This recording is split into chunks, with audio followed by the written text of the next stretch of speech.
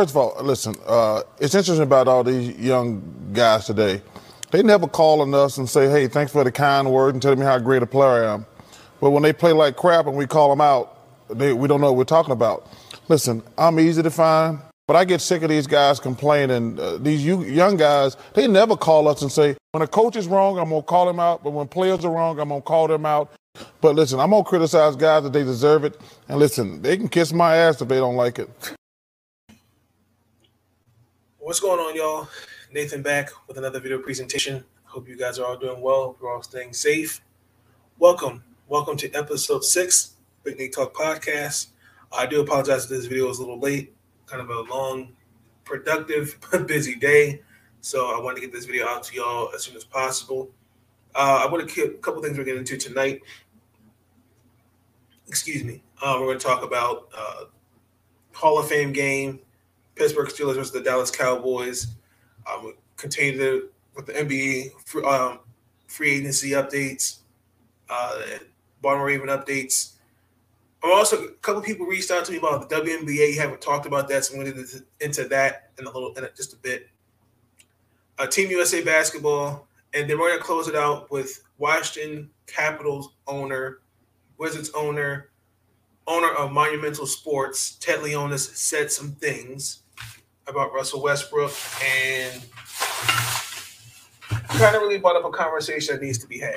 But with that being said, before we get into it, again, I do apologize. I did say in the last episode, I was going to have these episodes up. I will have these episodes up for y'all by tomorrow evening. Hopefully by tomorrow, sometime between tomorrow afternoon. They're already downloaded. I just have to upload them to Anchor so they'd be available on Spotify for y'all. So just be patient with me. We're just moseying around along with season 2 so far. We're off to a great start.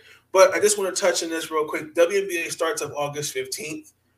So for the people that have been asking me how you need to tell about the WNBA, we got 2 games on the 15th. We got the Sky and the Storm.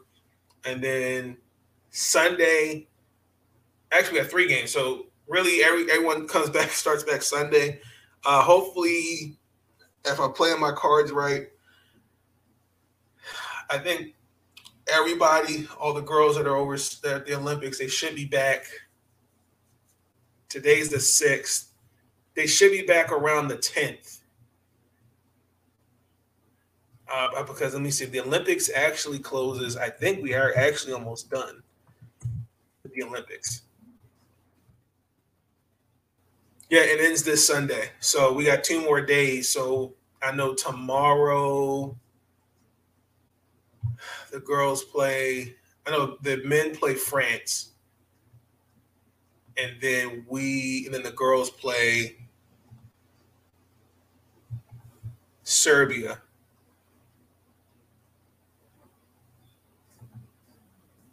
Which they're actually playing right now. So I will catch that game as soon as this is over. So that recap and Team USA's men against France, that will also be recapped in episode 7. So be on the lookout for that. So I just wanted to get that out there. So we're going to jump right in. It's football time, baby. Football time. I remember Bone Crusher back in the day. They had a remix on Madden 2004 with Bone Crusher. It's football time. Shout out to Bone Crusher.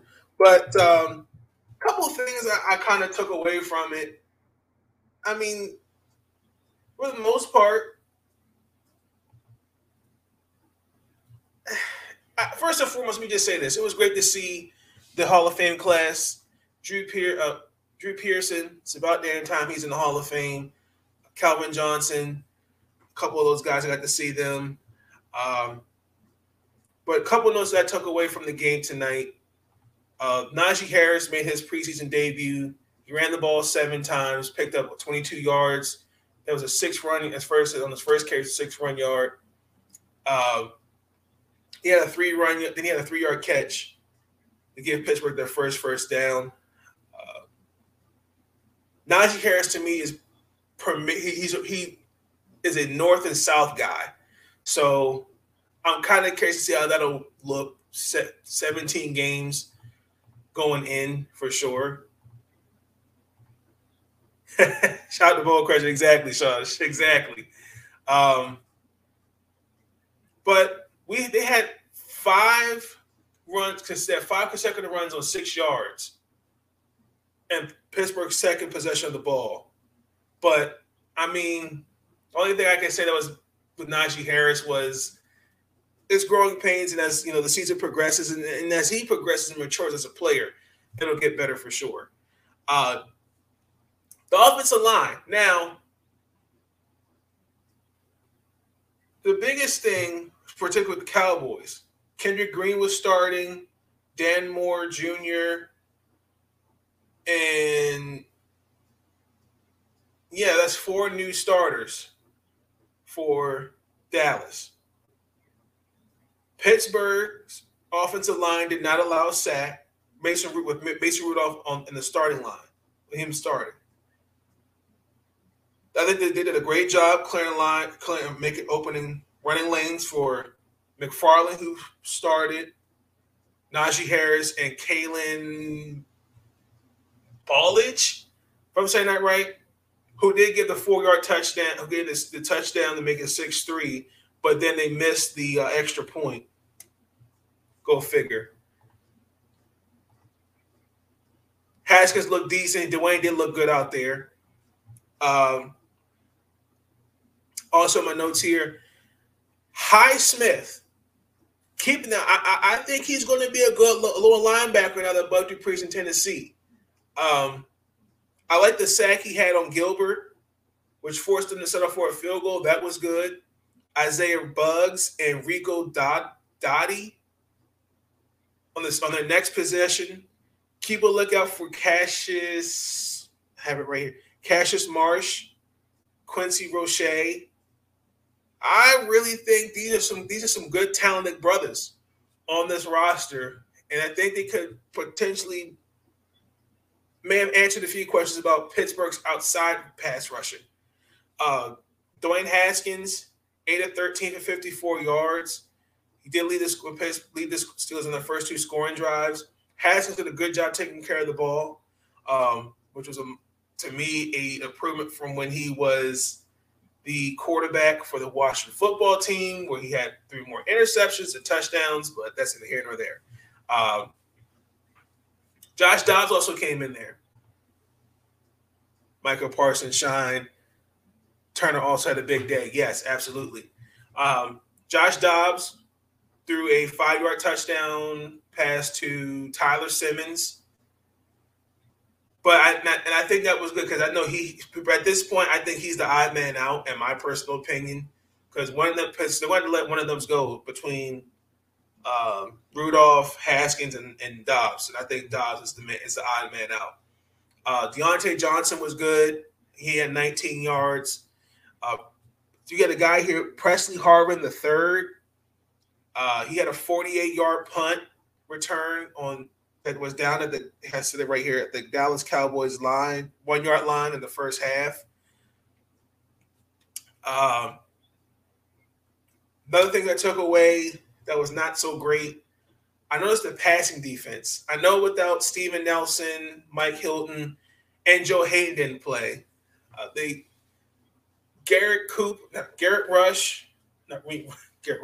Rush and Cooper.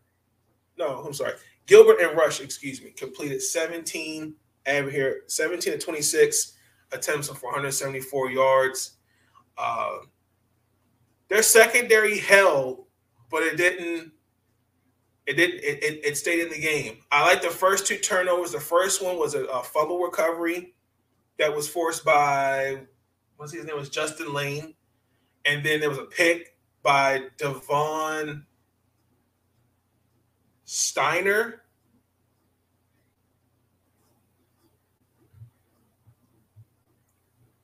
Another thing I took away from Pittsburgh side, Mason Rudolph. I don't know what it was. I think it was just a miscommunication. He tried to hand the ball to Chase Claypool, and fumbled the ball. But his best play was the 45-yard pass to Claypool. That was pretty good. And this, and again, like, another thing I noticed, the drops. Like, I think that was Sean Spencer, who remember, watched the football, can attest to this.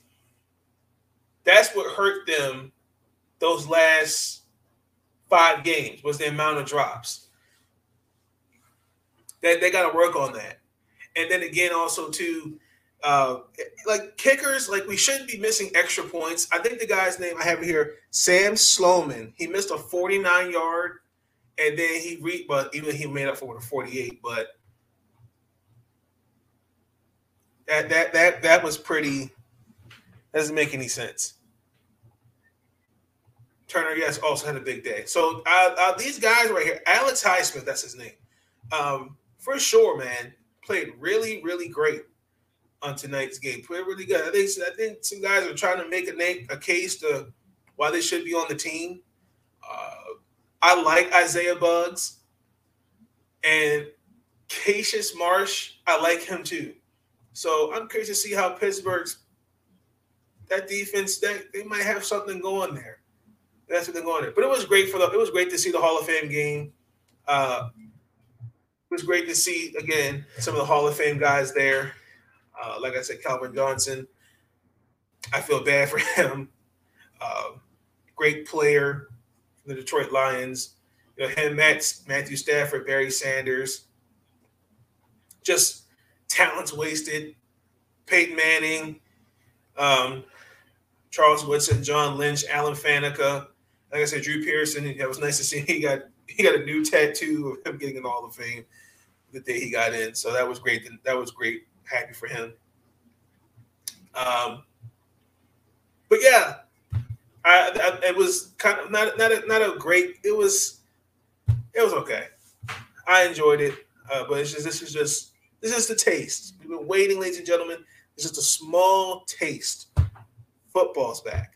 We'll also I just want to point this note out. So I will be sticking with covering the WNBA and football, baseball. I'm gonna cover all that and just continue just doing what I'm doing with this. So, there may be a couple episodes where I'm talking about WNBA, going into training camp with the NBA.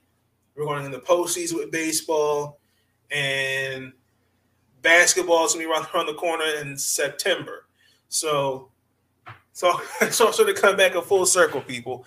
But we're going to stick with football. We're going to transition to an article. And I want to give Sean Spencer a shout out. He told me about this in the conversation we had today. Kirk Cousins said some things.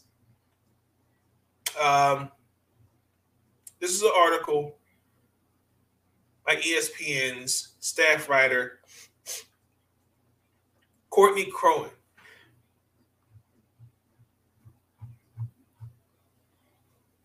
Kirk Cousins vowed to follow the NFL COVID-19's protocol to avoid contracting the virus or being deemed a close contact ahead of players returning to practice Thursday after being activated off the reserve COVID-19 list. Cousins and quarterback Nate Stanley were subjected to the league's COVID-19 protocols as of Sunday after rookie Kellen Mond tested positive for the virus. Cousins and Stanley were deemed high-risk close contacts and had to isolate for 5 days before being eligible to return to practice. According to the NFL Players Association protocols, a high-risk close contact designates a player who is also unvaccinated. Cousins said he's had 6 negative tests since he was last with Mons on July 30th and did not exhibit any symptoms of COVID-19. The veteran quarterback said the size of Minnesota's quarterbacks being in the rooms inside TCO Performance Season was root of the issue. Quote, I've come to learn since we've been at home that the traces we wear actually show that I was not a close contact. As I understand, being in close contact is being within a certain number of feet, Cousins said. The challenge was the meeting room where we met in was deemed too small for us to have been in a room together. even if we were in significantly apart from each other, since we moved to a different meeting room, as I understand it, had we met in a larger room, I would not have missed practice because I was a close contact as it deemed by actually being in contact. So it was disappointing to miss practice. And in my entire college and pro career, I have not missed 4 practices. So to miss 4 practices in 1 week and not have COVID was frustrating and disappointing. Now, I want to play the video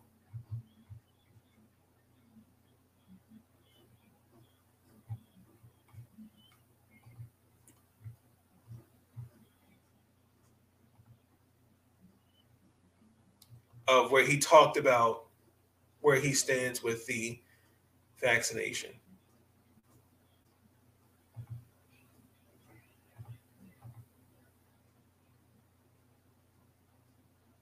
Actually, what I'll do is I will leave this in the description for y'all to see, because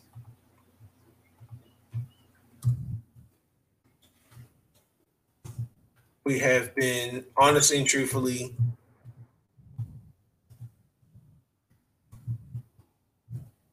beating a dead horse with this, and I feel like, honestly,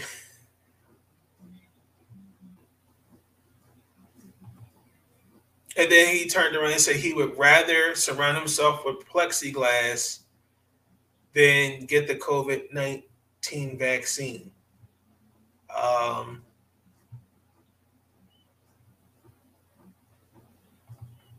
The Vikings have the lowest vaccination rate in the NFL. The Vikings have been the center of the COVID-19 debate in the NFL. Roughly 70% of the team's roster has received at least one shot of the vaccine. Mike Zimmer, I talked about it. Only 0.00% of fully vaccinated individuals that experienced a breakthrough case of COVID-19 that required a hospitalization. I mean, honestly and truthfully, like,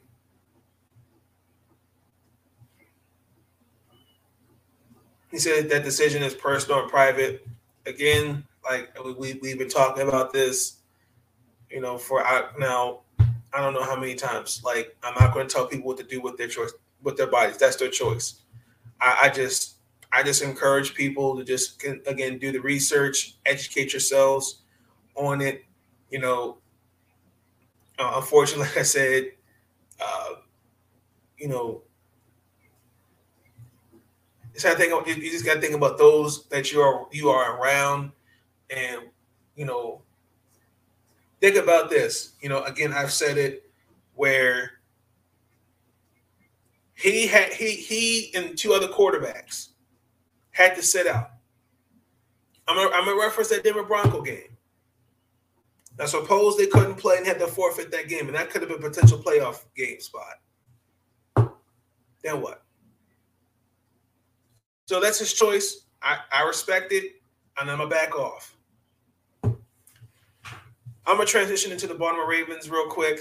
So a couple things I took away from getting updates with the Baltimore Ravens. The return of Tavon Young is great, much needed. I'm just not a fan of the fact of that contract. I feel like we could go a little younger and a little cheaper. I mean, Tavon Young is a great nickel cornerback, but I mean, unfortunately, just injuries just popped up through his year. Just popped out here and there. He had an ACL injury, and then a neck injury, and then he tore another ACL last year. ACL again. So I just really appreciate.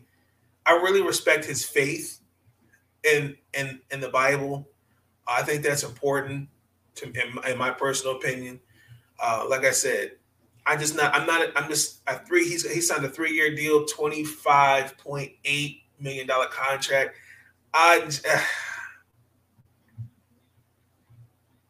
I'm kind of curious to see what he's going to look like this season. So I feel like we're going to get Tavon Young. We're going to get him back. But other than that, like I said, it's Adrian Early, offensive lineman I was telling you about in the last episode. He could potentially be a guy on the team. I like that. The biggest things I'm still looking at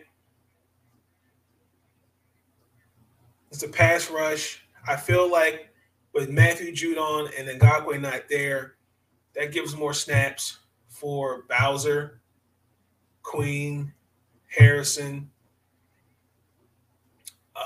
Justin Houston, and the defense have been praising Odafe Onwa out of Penn State.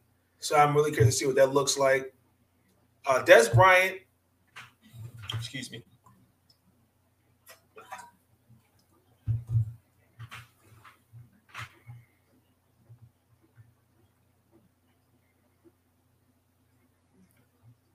He had said some things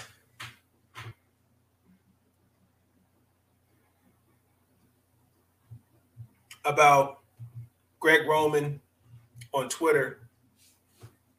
This was basically talking about what Greg Roman needs to do to make Lamar better. He's saying, well, this is Torrey Smith. Torrey Smith said, by the way, the Ravens wide receivers look good. Facts. But G-Ro have to dial up plays for Lamar. Ravens could easily be the most dominant team in the league. You shouldn't be able to cover any wideouts because Lamar in the run game, ...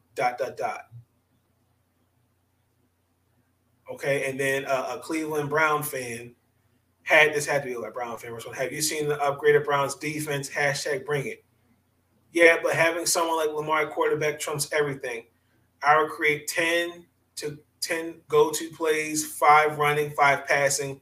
Players like Lamar dictate the defense, and he shouldn't be able to dictate to do his ability and the players around him. Interesting.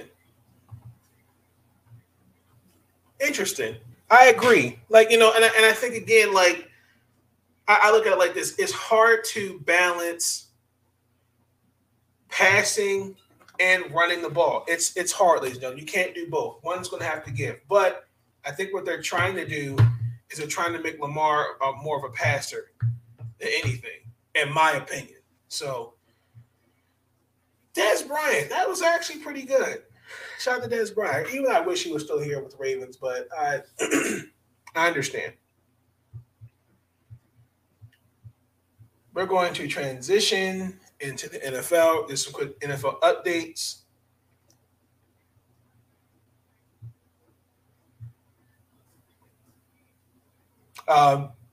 Peyton Manning said that Tom Brady's going to be attending the Hall of Fame and will be sitting in his section at the Hall of Fame induction. I think that's well respected. Deshaun Watson trades talk halted. The Texans are not returning teams' calls about Deshaun Watson with hopes that he will want to stay in Houston. This is Fox Sports. So I think that's a little suspect. See, the relationship's already severed. Okay, let's just call it what it is. Okay, I think everything they did, the way they handled it, I think was disrespectful. I do. Then it's coming. Since time in Houston, never heard about any of this stuff. Then it comes out in the blue that he has these cases against him, and I just find it weird that it happens when the man wants out because the team's not winning, and he's not returning Cal McNair or none of their phone calls or text messages. I just find that weird. But it's just something about there's something about them that just the hairs in the back of my neck stand up. So I just feel like I don't know what you're trying to do. You're in Houston, Texas. Now I feel like you're holding not only Deshaun Watson hostage, but you're holding the franchise hostage. So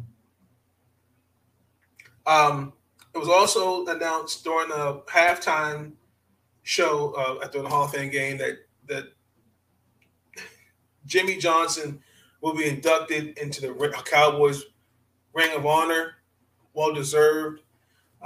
This is my personal opinion. Jimmy Johnson is one of the best coaches in the NFL. I didn't get to see him coach. I think the last year he coached was he coached the Dolphins from 96, 99, but I was 5. So I caught him at the end of his career. I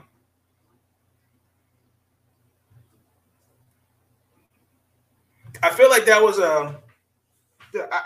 I just feel like I think the way I just think I think it was more like to patch things up. I feel like when he left,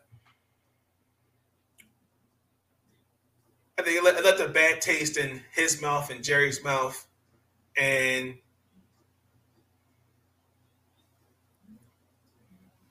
it was nice to see them kind of bury the hatchet. So that was good to know.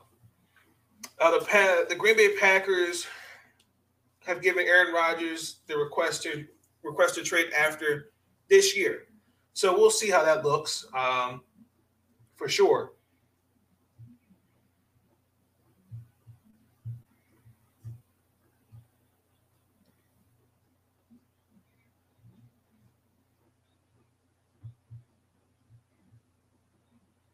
Elijah Moore has the names of receivers picked ahead of him written on his mirror. The Jets rookie, who was drafted number 34 in the second round, behind 5 other wide receivers, says their names out loud twice a day. Now, you got to forgive me because my memory is not the greatest sometimes.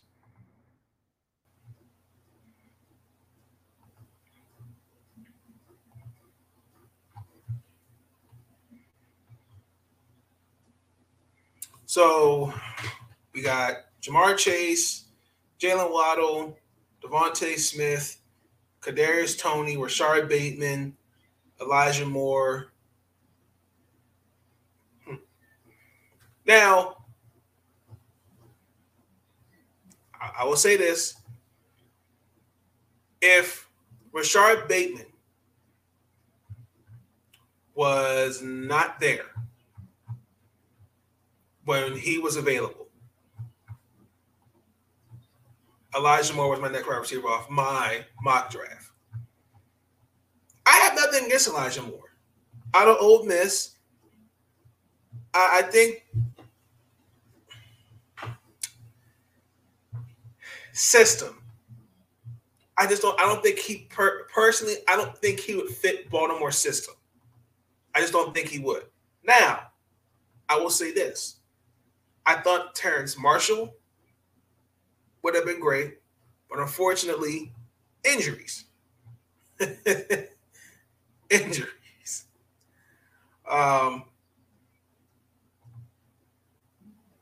Which kind of sucks, but I understood it because you know when you draft a guy, you're drafting a guy to be part of the building a franchise now, and you don't want to draft someone that's in your point. That's what kind of hurt his stock going into the draft. So, with that being said, we're going to transition away from from football, into basketball. We're a little around we're going to recap some NFL news real quick. So, the Washington Wizards, they signed their guy, Spencer Dinwiddie. It was part of a five-team trade, which is like, wow. So now that from John Wall, Russell Westbrook, we got now Spencer Dinwiddie, Aaron Holiday, Kyle Kuzma, Montrezl Harrell, Cartavius Caldwell-Pope, Tommy Shepard, without really making a dent in the Wizards. What's what I'm looking for?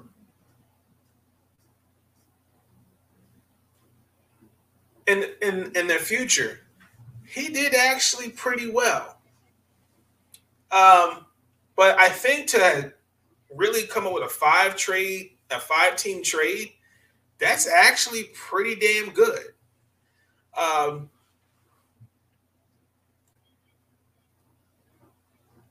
Now, Chandler Hutchinson, we got some draft collateral back. We got a second round pick swap for starting point guard, backup point guard, starting small forward, high minute guard forward, and then probably a potential forward at either forward spot. So now this is just me personally, but this is where I'm looking at the rotation. I have it here on my notes. So we have Dinwiddie, Neto, Holiday, Beal, KCP. You can put KCP at the 3. You can even put Beal at the 3. Kuzma, Casper, Avadeji, Dejia, Hashimura, Bertans, Kuzma, Galford, Harrell, and then Thomas Bryant whenever he comes back from his injury. Now, me personally, I would like to see them trade Bertans because I just think his performance, particularly in this postseason, was horrendous. I think when you get $80 million and you had a 0, that's disgusting to me. That really is.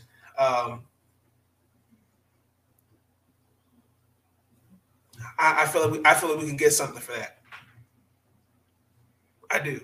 But another thing I was reading, Ben Simmons, Lord have mercy. So apparently from this article I was reading, and now I kind of see why I'm kind of just throwing my hands up with Ben Simmons. He has reportedly cut off all communications with the Philadelphia 76ers. This is according to the article hypebeast.com. So, according to Jason Dumas of KRON 4 News, Simmons has stopped speaking to basically everyone in the Sixers organization. The only line of communication open with Simmons is reported through his agent, Rich Paul. Dumas commented on the tarnished relationship between the Sixers and Simmons, saying that it's basically now at the point beyond repair and it's getting worse day by day. As trade discussions are continuing to be on a high, Simmons' main concern is supposedly end up in a bad situation. The athlete is willing to move to one of the California teams. He is, however, unwilling to be traded to the Toronto Raptors or Portland Trail Blazers. Dumas also reports that Simmons' relationship with his teammate Joel Embiid is currently on the rocks. Joel Embiid has reached out to him several times since then and has not returned any of Joel Embiid's calls. After the disgraceful performance against the Atlanta Hawks, I'm paraphrasing that, because they were discussing when you blow an 18-point lead and a 26-point lead at home, you lost 3 home games. Simmons' relationship with the team appears to, however, continue to sour. Following the loss, Simmons told reporters, "We lost. It sucks. I am who I am. It is what it is. It's not easy to win. First thing I'm going to do is clear my mind and get my mental right."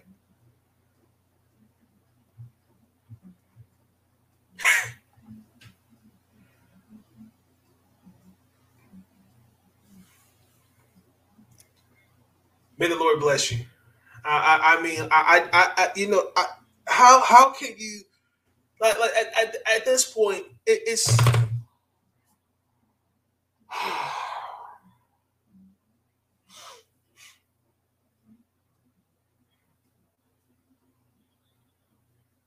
it's really just nothing you can do. This relationship's beyond repair.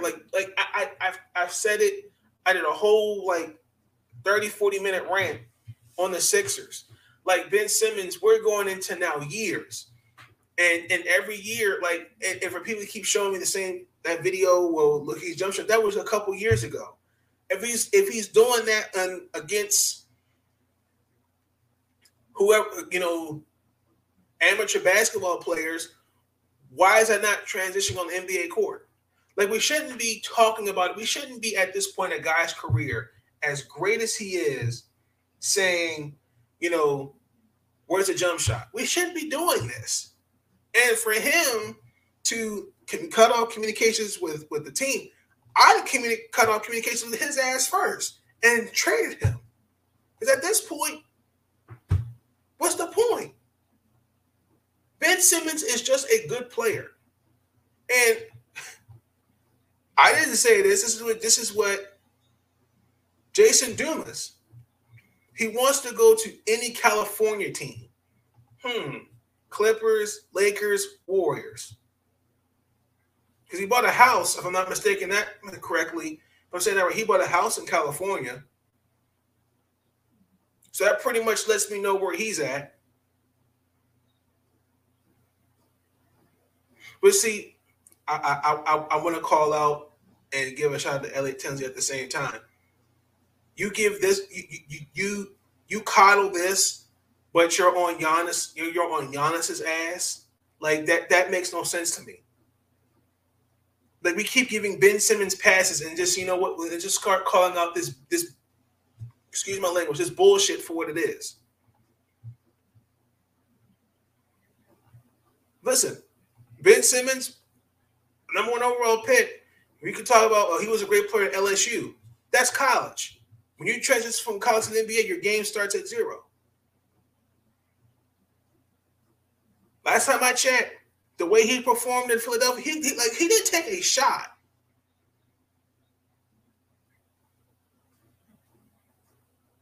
And the question is he can he be a championship point guard for your team? No. Can he be a great player for your championship team? And me personally, I'm not playing with a guy like this. I would not want him as a teammate. I'm sorry to say that, but that's just my opinion. I would if I'm Damian Lillard or if I'm John Wall. No, I'm not playing alongside a guy like this. I'm not. If it's going to happen, we're going to sit down with a sports psychiatrist. We're going to figure out what the problem is. Did you just not want to be in Philadelphia? Did you feel like you should have been the man of the team? Like what?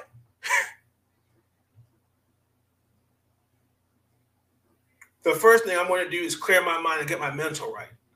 7 games. 7 games. You didn't take a shot. Oh, by the way, you passed up a dunk. I don't want to hear that.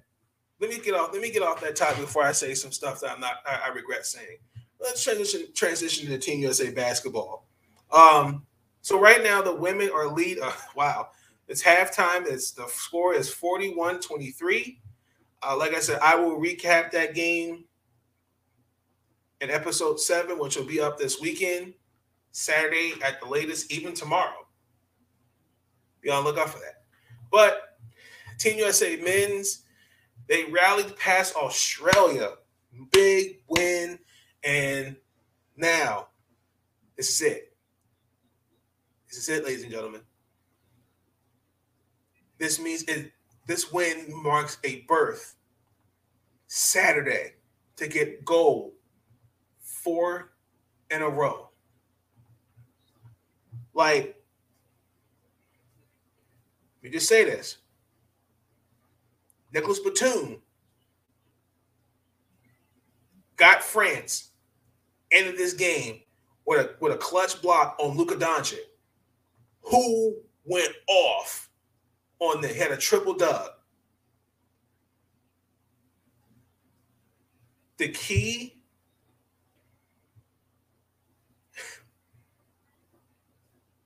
is going to be the offense. Like,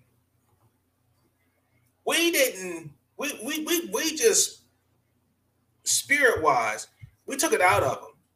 Drew Holiday and Kevin Durant showed why I need to owe them an apology. I mean, they played some great basketball.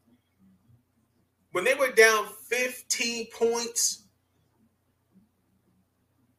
Greg Popovich, I'll tell you, great coaches sitting there like this, and they're motivating guys. Come on, guys, play through adversity. Who's, by the way, if they win this game against France, that's another guy you want an apology to, because the way y'all have been on Greg Popovich has been disgusting.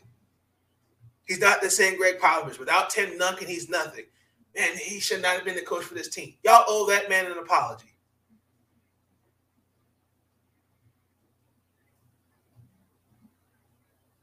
Now, we did lose to France back on the 25th. The final score was 83-76. How do you do that? How do you do that? What the hell is going on? Those guys are they're we gotta come out ready. Now, I will say this about Australia. They were ready for us. Patty Mills, Joe Angles, and those boys, they were ready. You know, like Kevin Durant had 23 points. Like the biggest thing, like especially like they missed their first 10 threes, which is really that was kind of hard to watch. But then they closed the first half. It was 8-0. It was 8-0 run. And then it was cut to 3. And then Holiday and Durant, it was a Kevin Durant and Drew Holiday show, ladies and gentlemen. Holiday had 11 points. And then Durant made 3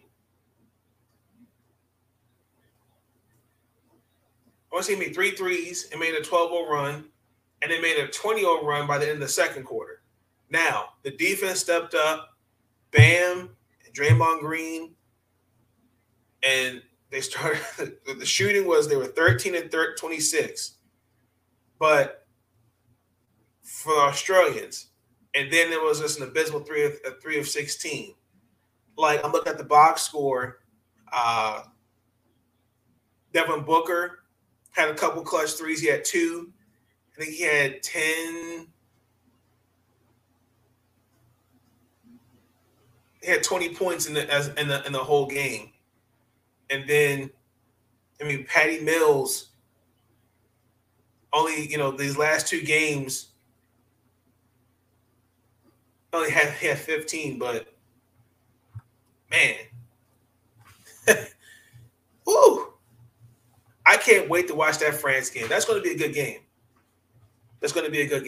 Now, the women. No secret.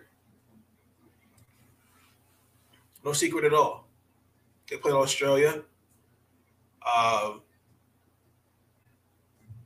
Without Liz Cambage, this team was motivated, this USA women's team. Now, if you remember,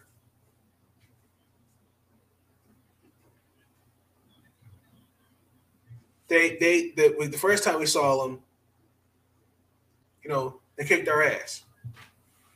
Now, we took no prisoners. The score was 79-55. But at halftime, it was a blowout, y'all. Like I can't even say There's not much to say. Like then the first quarter it was a 17-0 run, and then the first quarter was like 21-6.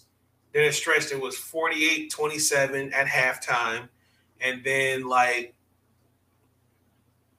woo. I'm like Breonna Stewart, Brittany Griner, A'ja Wilson combined for 48 points and 17 rebounds, which is amazing. And then Breonna Stewart. She had 20 points going in the half by herself. And then, I mean, the only thing I took away is Chelsea Gray, Sue Bird, Diana Taurasi didn't play. But they did combine for – no, they didn't play in this. They didn't play in the Las Vegas game against Australia. But they did combine for 17 assists. Leilani Mitchell hit 4 threes. Someone had my notes here. Kayla George had 11. But when they were outscored, the shooting-wise, 45% compared to their 30. And then they were out-rebounded 44-38, and then they committed 10 turnovers, and then I had 10 in the first quarter just alone. We won the pool games by 9 points. So that's great. I'm happy. Congratulations. Well deserved. Looks like we're going to get Serbia, and then I think that's it. No, and then we have Japan and then France. So whoever wins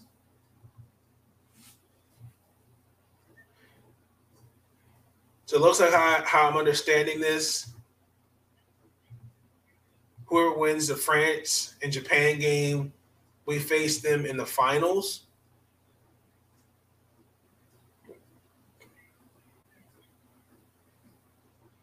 So well deserved. Well deserved, ladies and gentlemen. Well deserved, ladies and gentlemen. I have been really enjoying watching the basketball for Team USA. I really have. But it hasn't been easy trying to cover their games because they come on like late. And sometimes I don't go to sleep till like 3, 4 in the morning. So it's hard for me to like really kind of like stay like, okay, like, oh, that was a great possession by, Suber and Diana Taurasi. Oh, that was great defense. It's hard to really watch some of these games because of just the time difference. It's really hard. So you have to forgive me. There was also, excuse me, I wanted to talk about the Baltimore Orioles real quick. So we played the Rays were home today. Couple things. We got former prospect Jorge Mateo from the Padres off waivers. So, I mean, we designated Pat Valenka for an assignment. Matt Harvey has been – he's different. He's been different. Pitching better. Definitely stepped up his game compared to the first half of the season. But again, like I said, I just think just having that break, I think just to get yourselves just mentally, physically rested is key. Now, unfortunately, horrendous defense and disgusting bullpen work just once again just reared its ugly head. Final score we lost was 10-3.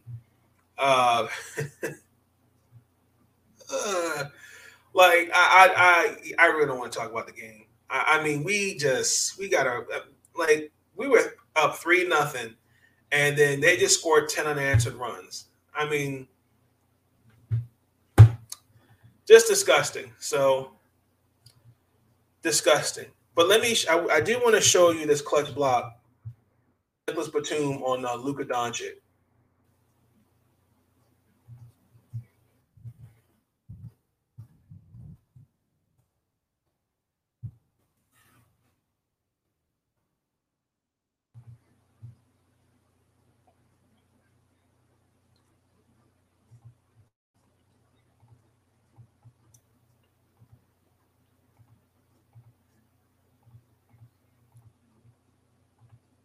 Let me just say this. You want the ball in Luka's hands. 14 seconds, down 1. This was just a great play. Look, stand with him, switch, picks him up. That's just that is a clutch block. That is clutch. You just gotta shake a man's head, a man's hand on a play like that. You just have to. You really do. But I'll also say this: the way they set that screen, that was. But he couldn't. I don't think he could have ISO'd on Gobert, on Rudy Gobert. But also too, Luka's got to learn. He's got to draw the foul on that play. He's got to draw the foul on that play. But it was a great. How do you do that? How do you do that? What the hell is going on? Okay, so I'm gonna close out the episode 6. I want to give a shout out to my boy Russell Goodacre. We were texting conversation. He sent me this article.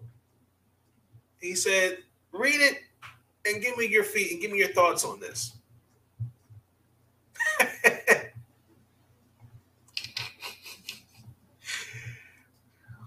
Oh my gosh. The first time Washington Capitals owner Ted Leonsis spent meaningful time with Alex Ovechkin after the 2004-2005 NHL lockout. Ovechkin, who had been drafted number 1 overall pick by the Caps in 2004, arrived at Leonsis' house to spend a day with the family. Leonsis' wife Lynn made lunch. Leonsis was impressed that the Russian superstar, then just 20, helped pick up the dishes afterwards and brought them to the kitchen. Afterwards, they played basketball with Leonsis' kids and a few friends. Quote, he was an unbelievable basketball player, Leonsis said. Ovechkin's mom, Tatiana, a 2-time Olympic gold medalist in basketball. She was a good little basketball player. I actually looked her up. Good little basketball player. Then they went swimming. He was like a torpedo in the pool, Leonsis recalled. I'm not kidding. That's what it felt like. Then the two men sat at the pool and talked. Alex was making eye contact with me and was really listening, Leonsis said. I explained how hard this was going to be for him. The reason we were able to draft to number 1 is that we were really a bad team. And it was going to take us a really long time to be a good team. Our goal was to win the Stanley Cup, but also for him to live a full self-actualized life and grow up with us. Ovechkin remained a captive audience. Leonsis then got philosophical. Quote, my belief that communities fall in love with a young player, Leonsis told Ovechkin. And then they often get their heart broken when the young players want to leave. Leonsis ended his spiel with a pitch. Alex, trust me. Let us trust you. Let's do this together. Ovechkin said, okay. He was in. Last week, the Capitals announced a new contract for Ovechkin, a 5-year deal with an average annual of $9.5 million that will take him to the age of 40. Should he average 33 goals per season in that time, he will break Wayne Gretzky's all-time NHL goal-scoring record with 894 goals. Ovechkin negotiated the deal himself, emblematic of the trust he and the organization have forged for nearly over 2 decades. Quote, the idea of him playing in Russia or playing for another organization just didn't make sense, GM Brian McLaren said. It is important that we brought back the tone into the negotiations that we are actually going to try to make it work. We wanted him to finish his career here, be happy about the contract, be happy about the term, and go out the right way. Here's how it all came together. Ovechkin has been a superstar ever since he stepped on the NHL ice. He scored 52 goals as a rookie. 2 years later, he was league MVP. He was MVP the next season too. Leonsis was right. It would take a long time to reach their goals. Despite making the playoffs in 10 of his first 13 seasons, it took until 2018 for Ovechkin to help the Capitals to their organization's first Stanley Cup. Ovechkin's impact off the ice was felt well before that. Quote, when I brought the team in 1999 from 8 Poland, I paid $85 million. We struggled to put fans in the stands, Leonsis said. We had 2,000 season ticket holders and a 20,000 arena. The year before, I brought the team that had gone into the finals and couldn't sell out playoff games. The following year, they didn't make the playoffs and renewals were terrible. After Ovechkin's first MVP season in 2017-2008 under coach Bruce Boudreau, the Capitals sold out all the playoff games.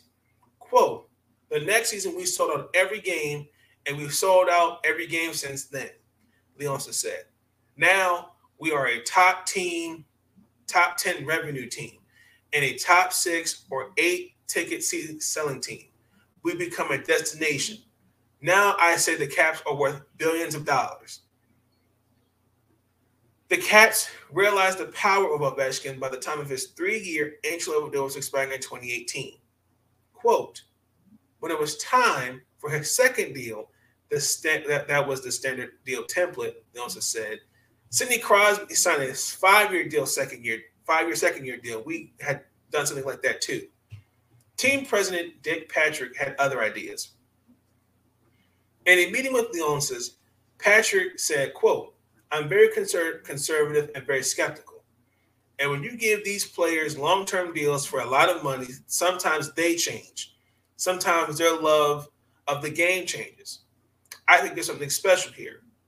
So why do we do something radical? Why don't we tell Alex we want to negotiate your bridge contract, your B contract, and your free agent deal all at the same time, which happened to be a 13-year, $124 million contract.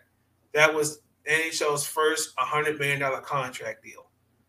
And then I think what was not like a couple years later, I can't remember his name, he tried to sign like a 15, 14-year deal, and that just didn't work. Like, I don't want to continue. I don't want to continue to read on to this, but like this article, this is what really pissed me off. That here's the kicker. On Thursday, the Capitals held a news conference announcing the deal, and shortly after that, Leonsis was pulled into talks regarding the NBA's Washington Wizards, a team that he also owns. Quote, we had a superstar player with the Wizards. He had an opportunity and wanted to be traded to the Lakers, he said. Leonsis said. And I was dealing with that. As we were announcing Alex, I couldn't help but self-reflect on what a difference it is. He's a great player in Russell Westbrook who played in OKC, wanted to be traded. Went to Houston, wanted to be traded. Came to DC, wanted to be traded, now he's in LA. He's an unbelievable great person and an unbelievable great player.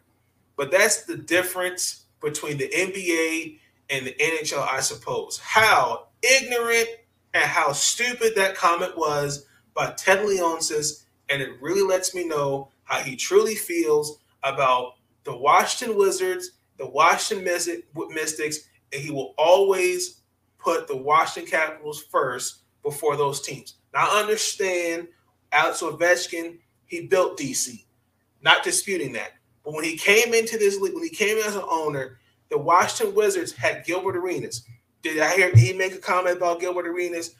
Listen, I need you to trust me on this. I need you to be all in for this. Did he do that with Claire-Monique Holzclaw when she was with the Mystics? No. John Wall? No. Bradley Beal? No. When Elena Deladon when she was traded from the Chicago Sky, did he make those kind of comments? No. Even when they won when the Mystics won their first championship in franchise history, did he come to any of those players? Tiana Hawkins, Natasha Cloud, Emma Mieseman. I need you to trust us to build a championship team. It's going to come. Any of those comments come out of his mouth about that, about like Alex Ovechkin? No. But it just really also lets me know, like, he's just not a great owner. He puts more care into the Capitals before he'll put effort into the Mystics and Wizards. It's fact. Like, well, I was conversating again, but I get it. The Washington Wizards haven't been relevant since the 70s. Even when we had Chris Webber and Juwan Howard and Rod Strickland and Rex Chapman, like George Mirasan, Muggsy Bogues, like that's great. But the Washington Wizards, before Ted Leonsis got there, what were they? The Washington Mystics, I think, up until 2019, they made the NBA Finals once. Let me make sure that fact right, real quick.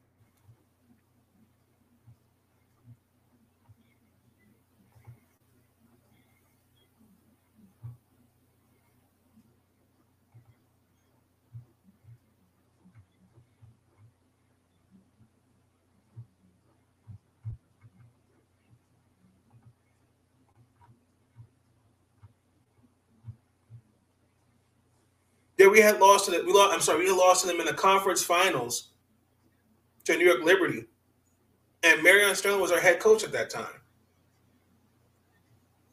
And after that, up until when Coach T came to Washington, that was 2013. We had Trady Lucy, who I don't really think was a good coach.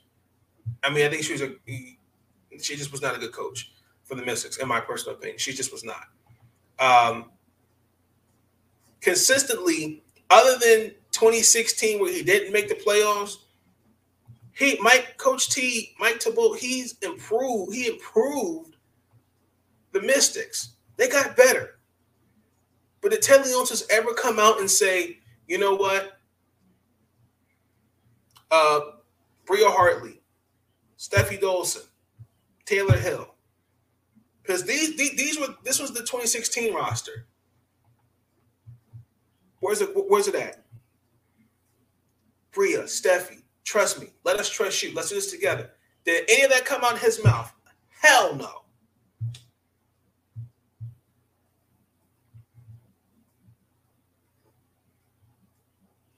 But before anyone comes at me and goes, well, before he became owner, Abe Pollin was like that too.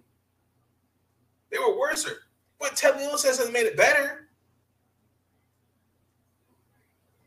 When you to me, these owners talk about loyalty.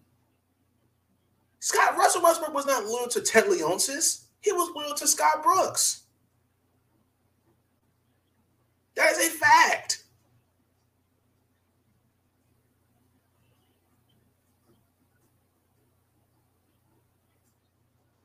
What do we like? Are you serious? Yo, let me play this clip real quick. First, because it just proves my point. Then we're gonna close the show out this article really pissed me the hell off because it sat there and it really lets me know really how he feels.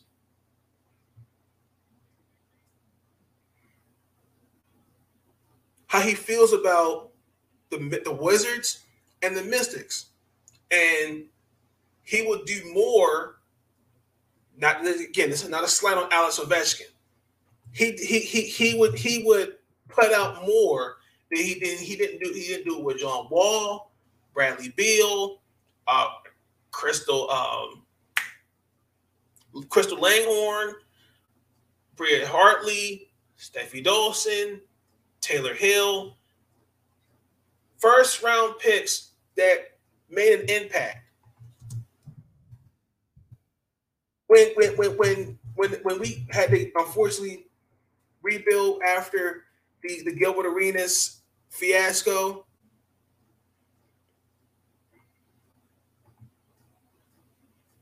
come on now.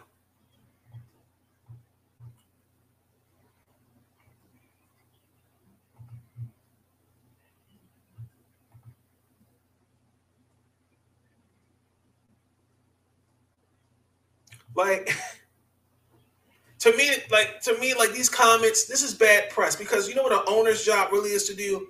Cut the check, stay the hell out of the media's attention, and just keep it quiet. That's what an owner should do.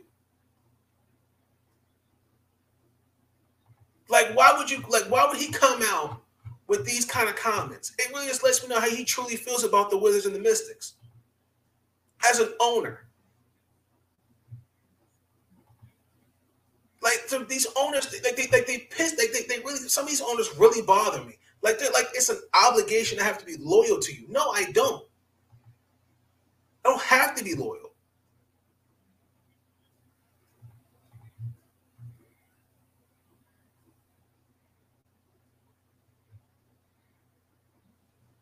Like,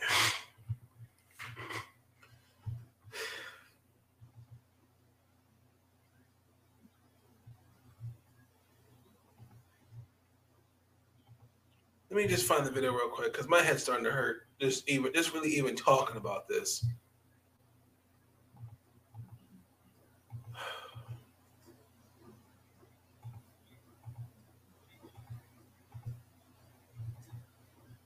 Players in the NBA, but his trade to the Lakers now lands him on his fourth team in 4 years, leading some people to wonder why he moves around so much. Now, Wizards and Capitals owner Ted Leonsis had this to say about the departure of Russell Westbrook. Quote, "We had a superstar player with the Wizards. He had an opportunity and wanted to be traded to the Lakers. And I was dealing with that as we were announcing Alex. I couldn't help but self-reflect on what a difference it is. Here's a great player in Russell Westbrook. He played at OKC, wanted to be traded, went to Houston, wanted to be traded, came to DC, wanted to be traded, and is now in LA. He's an unbelievably great person and an unbelievably great player, but that's the difference between the NBA and the NHL, I suppose." And I just want to clarify, when I said they were announcing Alex, they were talking about Alex Ovechkin, also a superstar in his own league. So, okay, Max, no. Let's start with Sam here. Are Leonsis' comments on Westbrook fair or are they foul? They're foul. They're all the way foul. It's out of bounds. Those are uncalled for. Let's not forget, if you want to talk about loyalty, like Max, you love basketball. Let's talk about loyalty. Russell Westbrook is loyal. He stayed in OKC for 11 years. The only reason he left is because everybody else was gone, right? And then also, too, with all due respect, what happened with the situation with OKC, we did not hold Sam Presti accountable like we should have. Okay, then let's talk about loyalty again in Washington. Let's skip over let's skip over Houston, right? Go to Washington. Go to Washington. The reason he wanted to leave is because Scott Brooks left. Like he wanted to go follow his coach. He wanted to go win games. And all of a sudden he leaves because they don't keep Scott Brooks. And so if anyone in basketball is loyal, Russell Westbrook is loyal. I think that the owner of the Wizards is just salty because they haven't won in a couple years. They haven't been in the playoffs before he got there, before this man on the screen got there, hadn't been in the playoffs in 3 years. Obviously, Alexander Ovechkin, superstar hockey player. But also, let's not forget, they won the Stanley Cup in 2018. Washington has not been winning. So he's salty because Russell Westbrook's trying to go win a championship. But Russell Westbrook is loyal. He's one of the most loyal players in basketball. Okay, Sam Ocho, who's the brother of Emmanuel Ocho, pretty much summed it. I don't want to hear Max Kellerman talk because Max Kellerman sometimes just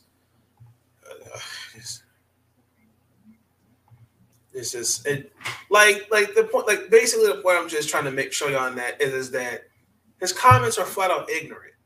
Like the whole article, what he said, that quote about Russ was ignorant. Like I don't know how much. Like, let me just say this: like the Washington Capitals, since winning the Stanley Cup in 2018.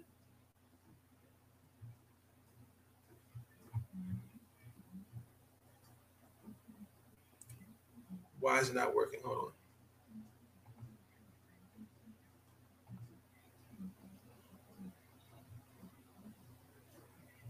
Bruh, hold on. That's just loading slow.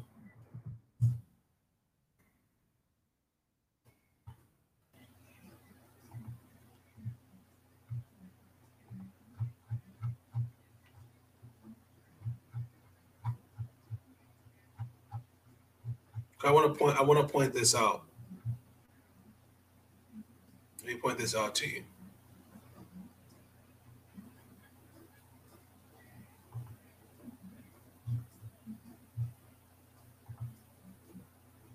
So 2020, 2019, right?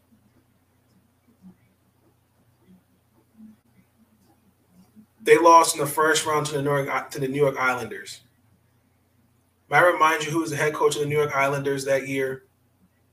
Barry Trotz, a guy that was instrumental in them winning the Stanley Cup.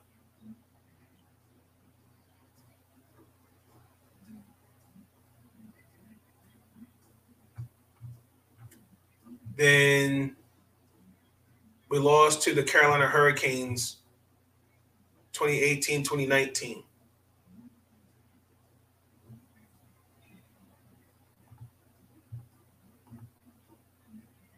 And then we lost in the first round to the Boston Bruins. So you let me know, if you're so loyal, you talk about loyalty, and you expect a player to be loyal to you, shouldn't you be loyal to your team? Because a first round exit, not once, not twice,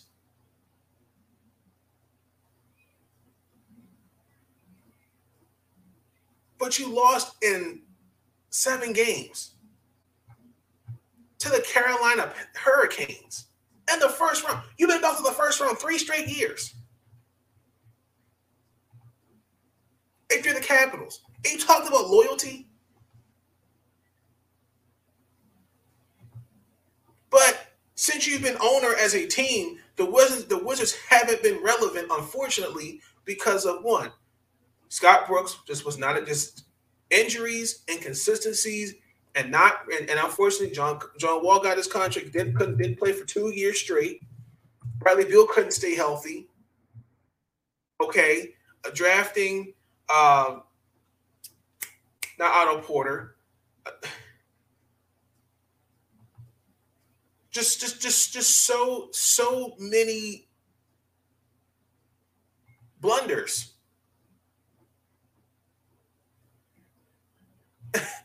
Like Ted Leonsis as an owner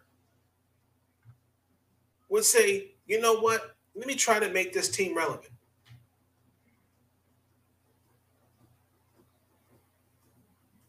Because I don't know about you, but like I said, these comments were flat out ignorant.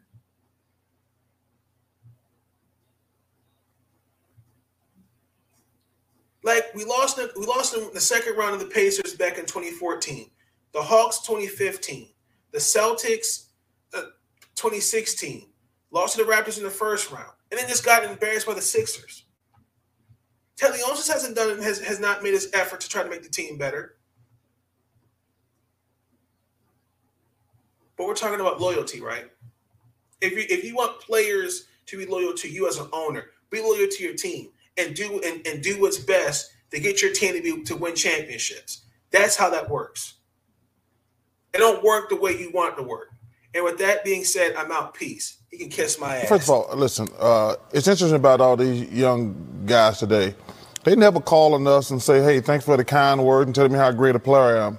But when they play like crap and we call them out, we don't know what we're talking about.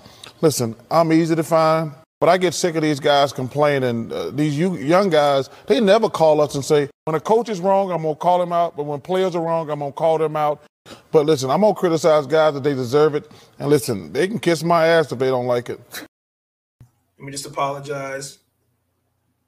Didn't mean that in any disrespectful way. Just frustrating as a Wizards fan, Mystic fan, and a Caps fan to read those kind of comments. And that's the type of and that's how he truly feels about 2/3 of his of what he owns.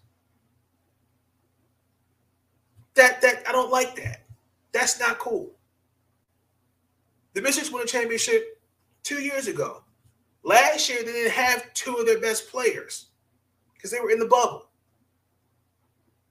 Now this year, injuries and again trying to get everybody's eggs in the basket. Because I still believe the Mystics come the second half of this season, they're going to be the best team in the league, and they will win the championship, guaranteed. The Washington Wizards have something special building right now.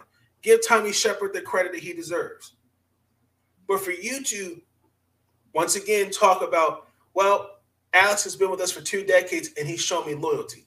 Russell Westbrook was here for 1 season and didn't show me that. The Wizards were not even that great of a team in the first half.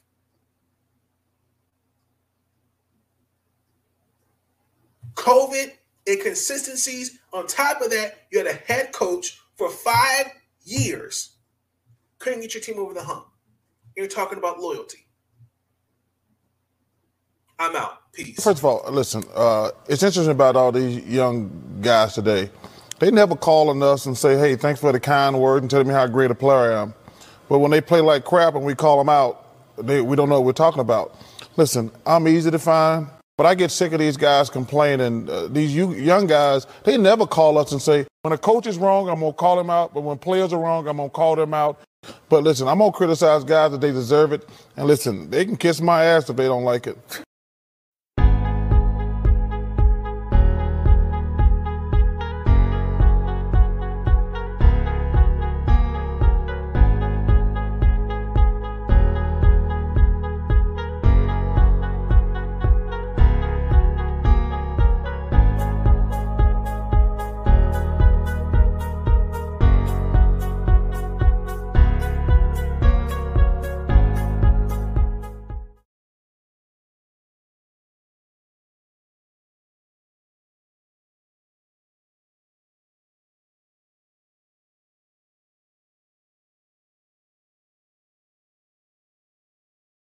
How do you